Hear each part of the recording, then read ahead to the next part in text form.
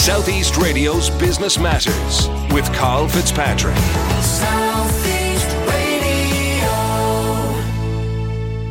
Well, Sean Brennan, Chartered Accountants, has been in existence in Gorey for 37 years, and Sean joins me on the phone now to share advice about effective tax planning and succession planning for businesses. Sean, over the past 37 years, you've had the opportunity to work with some of the county's most successful entrepreneurs. But what characteristics do they share? My most successful clients in terms of profitability and expansion tend to be people who enjoy their work. So in reality, it's not a chore, it's a labour of love. But I also found that the people who are most successful are the people who are less demanding in terms of, I enjoy working with them. They don't dwell on problems. They're very much upbeat and positive, and they've a lot of positive energy. They don't complain, and they avoid people who complain. And I think that is the secret of their success is the positive energy, I think, and just nice people, So Now, Sean, of course, your practice is based in Gorey, and I understand that you have approximately 350 clients. But provide us with a flavour for the type of businesses and the type of industries and sectors that they represent. Well, I would have a good few clients in the hospitality sector, and what I mean by that is pubs. That would be wet pubs and restaurants and hotels, and also fast food outlets. And I would have a number of clients in the mobile home holiday park sector in North Wexford.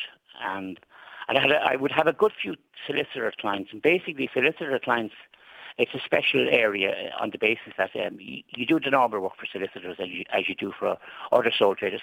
Because solicitors hold money in trust for their clients, the Law Society insists on once a year an independent carries out an investigation or an audit of the solicitor's books and records to ensure that clients' funds are properly dealt with. And we'd have very good experience in completing those assignments. And Sean, of course, COVID-19 has caused incredible challenges for business right across every sector. So how have you and your team there at Sean Brennan, Chartered Accountants, assisted your clients to navigate their way through the pandemic? We would have taken a proactive approach to helping clients to apply for the wage subsidy, to apply for the tax warehousing, to apply for the rates, the rate refund. The rates that were paid in 2019 were refunded in 2020, but that had to be applied for. We applied for that for clients, and we applied for the Restart grant, which was a grant of $2,500 to go towards maybe IT or something, to set them up so that they could be remote, they could work remotely or whatever. All of the supports, we would have taken the initiative, and we would have contacted the clients, and we would have pointed out to them what support were available to them, and we would have ensured that we would have done it for them, basically. And Sean, I know that two areas that the practice specialises in are tax planning and succession planning. Starting with tax planning, this is often perceived as being a very complex area for business owners. What should effective tax planning involve? First of all, not every company has the ingredients to enable for proper tax planning. First of all, you have to be making profits.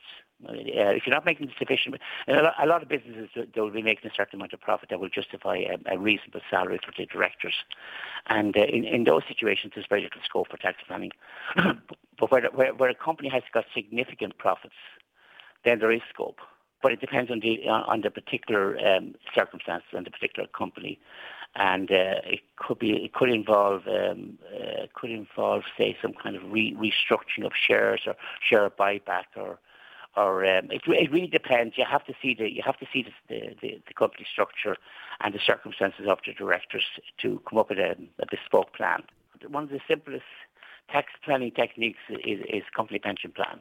And so basically, what happens is the company sets up a pension plan, and that can be a normal pension plan whereby the pension contributions are contributed to an insurance company who manage the funds, or it could be a self-administered pension fund whereby you set up your own pension fund, which is controlled by you. And basically, what happens is the company makes a contribution to your pension fund, and it gets tax relief. And then, when you come to retirement, 25% of that fund is tax-free. And of course, Sean, moving on to succession planning, it's often something that many business owners neglect. is the next generation coming into the business, or are they going to build this business with a view to selling it off and exiting it at retirement age or before it? What advice have you got for businesses when it does come to succession planning? Well, the advice would be to start early, and you can even make provision when a company's been established in the beginning. Even at that stage, you can make provision for succession planning by creating different types of shares, and maybe the children will be allocated a certain share which mightn't have any voting rights but might have equity rights, so that their value in the company increases as the company's value increases, so that eventually when those shares when the business is passed over to them, they've already received the gift, so that there's no capital acquisition tax. So what would happen in that situation is the father and mother might own the voting shares, so they control the company, but the children own the equity shares, so they don't control the company, but they own the company. So when it comes to then the eventual transfer, there's no value being transferred to them because they've already owned those shares. One of the problems with succession planning is you might have a situation where the guy who built up the business, he started the business, he built it up, and it's become his life, and he's very reluctant to face up to the possibility that someday he needs to pass that business, sell that business, or pass it on to somebody else.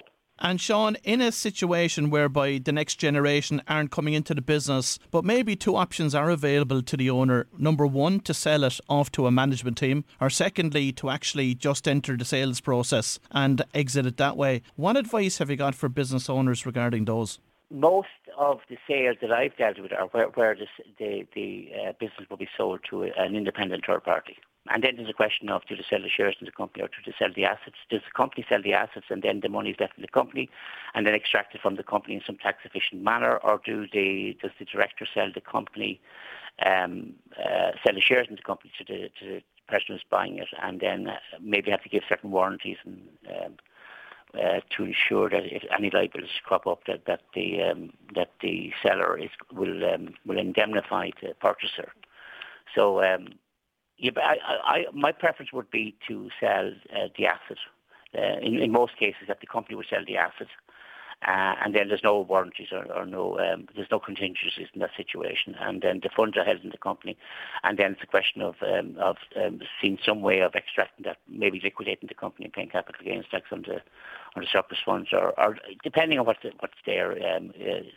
Something can be done to minimise the taxes on the extraction of that money from the company. Finally, as we look to the year ahead, and of course with 350 clients across the county, you're ideally placed to gauge the sentiment of the local business environment. So what are your clients saying about their hopes for 2021? It's very hard to plan. At the moment I'm asked to do up some projections for the bank for a client reorganisation, but I did projections there before Christmas, and it was based on the business starting back in, that the business will go back in business in January, and now it could be March, it could be April, so we don't know.